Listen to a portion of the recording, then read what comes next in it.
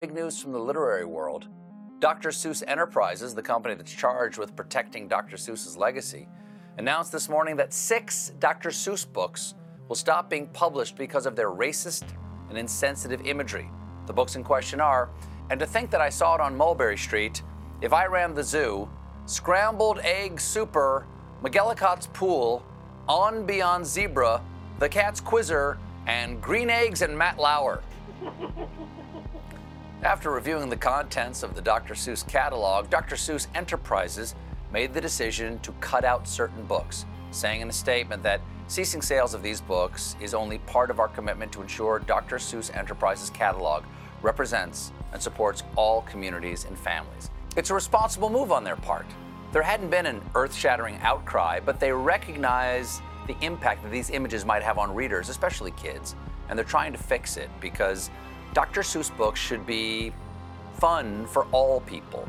Black, white, straight, gay, Sneetches, both star-bellied and plain, Loraxes, Barbaloots, all the Who's down in Whoville, and the strange, angry creature named Foo-Foo the Snoo. And it's especially important to be responsive like this because Dr. Seuss has also so many books that are lovely and teach vital lessons that resonate to this day. Horton Hears a Who is about listening to underrepresented voices.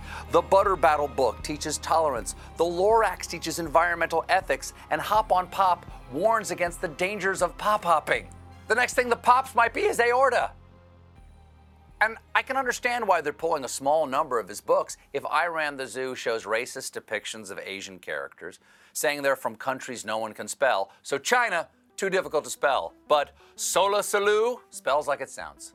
The Dr. Seuss folks listened to criticism, thought it was reasonable, and made what's called a change, or as it's known on Fox News, cancel culture. Dr. Seuss essentially has been canceled. They want to cancel Dr. Seuss. Dr. Seuss should not be canceled in your home. There's no place that they won't go. They're canceling Dr. Seuss from reading programs. I mean, these are books. I literally know The Cat in the Hat by heart without the book there. I'm not surprised Don Jr. loves Cat in the Hat. I've always believed he can read at a second grade level. Also, I think his dad calls him and Eric Thing 1 and Thing 2. But if you're worried about these children's books being removed from the shelves, we here at A Late Show have just the book for you.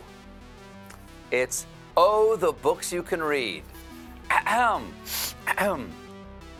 So the book news you heard today just got your goose, and now you're defensive for old Dr. Seuss. If you find that your bookshelf just got a little bit duller, consider these kids' books from people of color. Hello and welcome to Dystopian Deep Dives with your host, Natalie Donna. I've been trying to put together a podcast about Dr. Seuss all week. However, the man is such a weird, confounding figure that it's been difficult. We should examine both the art and the life of Dr. Seuss. Art is manifested through the mind and the body, pure human expression. Before we start with the art, let's explore some exposition. Seuss was born as Theodore Geisel in Springfield, Massachusetts on March 2, 1904, to a wealthy German brewing family. While part of Troop 13, it is said that Geisel was humiliated as a Boy Scout by none other than Teddy Roosevelt. According to the New England Historical Society, young Ted Geisel belonged to Boy Scout Troop 13, which undertook a war bond drive. He walked from house to house selling war bonds. His grandfather, a well-to-do brewer, bought $1,000 worth of bonds from his grandson.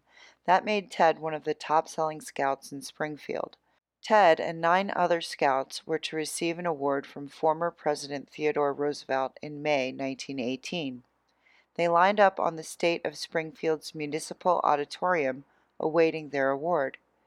Ted was last. Roosevelt handed each boy an award, and then he got to Ted. Someone had made the mistake and given the former president only 9 awards. It was an embarrassing situation, and Roosevelt made it worse. "What's this boy doing here?" he said loudly. Ted, mortified, was hustled off the stage. From then on, fear of appearing before an audience became a phobia with Ted Geisel. His biographer, Thomas French, suggests he moved to a lonely mountaintop in La Jolla, California, to avoid crowds and the possibility of a neighbor asking, "What's he doing here?" The family brewing business went under during Prohibition, but his father became the superintendent of parks in 1931. According to SeussInSpringfield.org, in 1931, Ted's father became the superintendent of parks for the city of Springfield. His job included running the Forest Park Zoo.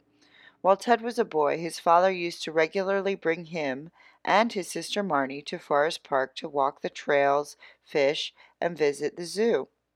The park was just a few blocks from their home on Fairfield Street. Young Ted often brought along a sketch pad to draw. These visits may account for the incredible variety of animals later depicted in the books by Dr. Seuss. Henrietta Seuss, Ted's mother, was the daughter of Bavarian immigrants.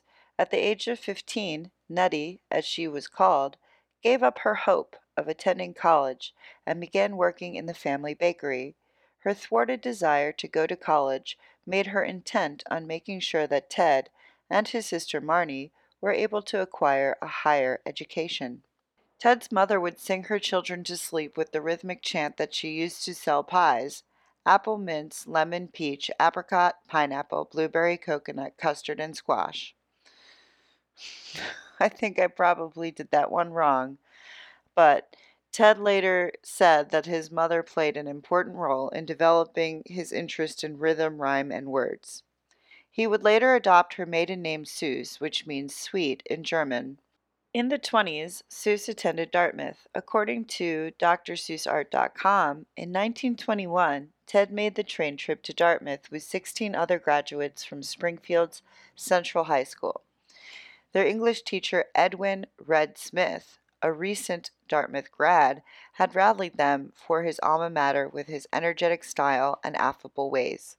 That core group and the new friendships they forged at Dartmouth made the students in the class of 25 remarkably loyal to one another and to the college.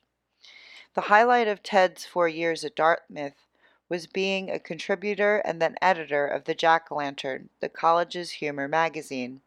In April of his senior year, there was a disturbance involving 10 buddies sharing a single pint of gin in his room. It was still the early years of Prohibition, and there had to be consequences. As part of his punishment, Ted was removed as editor of the Jack-O-Lantern. Shortly thereafter, he started using his mother's maiden name, Seuss. In the surprisingly radical politics of Dr. Seuss for the BBC, Fiona MacDonald writes about his time at PM Magazine. It was there that he would produce propaganda urging Americans to go to war and buy war bonds. MacDonald writes, between January 1941 and January 1943, Seuss created more than 400 political cartoons for the left-wing daily New York newspaper, PM. He attacked the America First policies espoused by Lindbergh and others, who wanted to prevent the U.S. entering World War II. He lampooned Adolf Hitler, Joseph Stalin, and Benito Mussolini, and he pleaded for racial tolerance. Seuss often made fun of Charles Lindbergh, but that is a different episode altogether. I think that though the so-called left postures as anti-war, they have violent tendencies. This actually happens on either end of the bell curve concerning politics. The more fiercely you believe that you are right, the more extreme your views of the other becomes.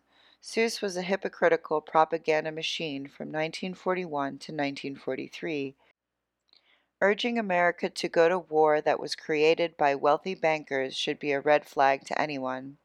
This is not to say that any of his work should be banned. We don't learn from the past if we don't keep it around. However, a lot of this is just PR. I mean, I guess the publishers aren't going to print the books, but this does drum up a lot of, even in this Colbert clip, he doesn't come out and say, stop reading Dr. Seuss. So a lot of this is just to drum up more interest around other Dr. Seuss books. Seuss was also very much into the idea of internment camps. Supposedly post-war, he went to Japan and saw the error of his ways. He also cheated on his dying wife and said he was actually terrified of children. So why does a man who is actually terrified of children write children's books? I believe it was because those books were partially state-run propaganda, partially Seuss's own artistic vision. He was also very obviously in it for the money, and this was a way to publish his art. This is patently obvious with his war-era cartoons. According to MacDonald, Seuss was engaged in propaganda during his war years. One superior officer described him in an evaluation as a personable zealot. As Minier puts it, he worked for a couple of years with Frank Capra on the Why We Fight series, which is documentary film propaganda. If you look at them now, they're of a piece with the wartime cartoons. From Disney to Dr. Seuss, many animators and cartoonists at the time found money working for the state. It is always hard to say which comes first in this case, but it is clear after looking at Seuss's work that he didn't have any qualms with depicting the Japanese in a certain light. This doesn't mean his work should be banned, but studied. I think that The Cat in the Hat is obvious propaganda. The color scheme is red and white and blue. It tells the story of a stranger that walks into the children's house while it was raining outside. As a child, this book gave me high anxiety. I asked some other friends, and they confirmed that that was just me. So you decide, or you tell me. You can show me in the comments down below if you're watching the YouTube version of this. What was your experience with Dr. Seuss and his books? The Cat in the Hat was published by publisher Houghton Mifflin, according to the New England Historical Society. In 1954, Life magazine published a study on childhood literacy, concluding that children weren't learning to read because their books were so boring. A publisher at Houghton Mifflin compiled a list of 348 words it was important for children to recognize. He cut it down to 250 and challenged Geisel to write a book using just those words, a book children couldn't put down. Dr. Seuss rose to the challenge and wrote The Cat in the Hat. It is still, of course, in print. I find the trajectory of Theodore Geisel's life to be very odd indeed, from Troop 13 to attending an Ivy League and producing propaganda with the likes of Stan Lee. According to Mark Oliver for Listverse, when World War II came, Seuss made his way into the army, not with a gun, but with a pen. He soon found himself working side by side with Marvel's Stan Lee, sketching up pamphlets that warned soldiers about the dangers of catching venereal diseases abroad. Seuss also worked with Chuck Jones, the director behind Looney Tunes. He was a part of a team making propaganda videos for soldiers. Their most famous was the Private Snafu series, named for the phrase "situation normal, all effed up." Seuss called himself subversive. MacDonald writes, in Jonathan Katz's 1983 collection of interviews, Pipers at the Gates of Dawn, Seuss said in response to the suggestion that some of his books are subversive, "I'm subversive as hell.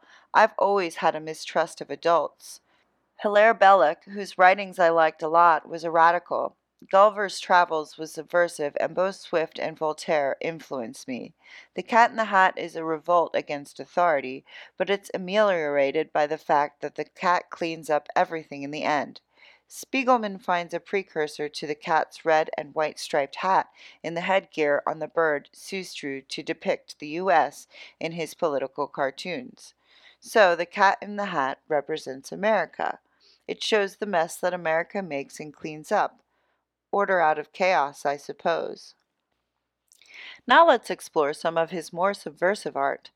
When he was contracted to publish The Cat in the Hat, the deal was that he could also publish Seven Ladies Godiva.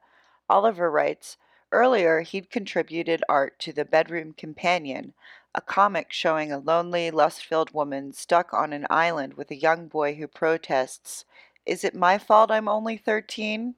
He was sure that this was his destiny. As a condition of his contract, Seuss insisted they let him write an adult book first, The Seven Lady Godivas. Nearly every page of the book featured another picture of a naked lady drawn by Dr. Seuss in the same exact style he used for his kids' books. The book flopped, and Seuss was forced to settle for a career as a legendary children's writer. Seuss said, "I tried to draw the sexiest babes I could, but they came out looking absurd." This book and the number 7 reminds me of the movie Bliss, actually, and the constellation Pleiades, the 7 stars, the 7 sisters, And so it makes me wonder whether or not Seuss was sort of putting some occult knowledge into his books. That's just a side thought.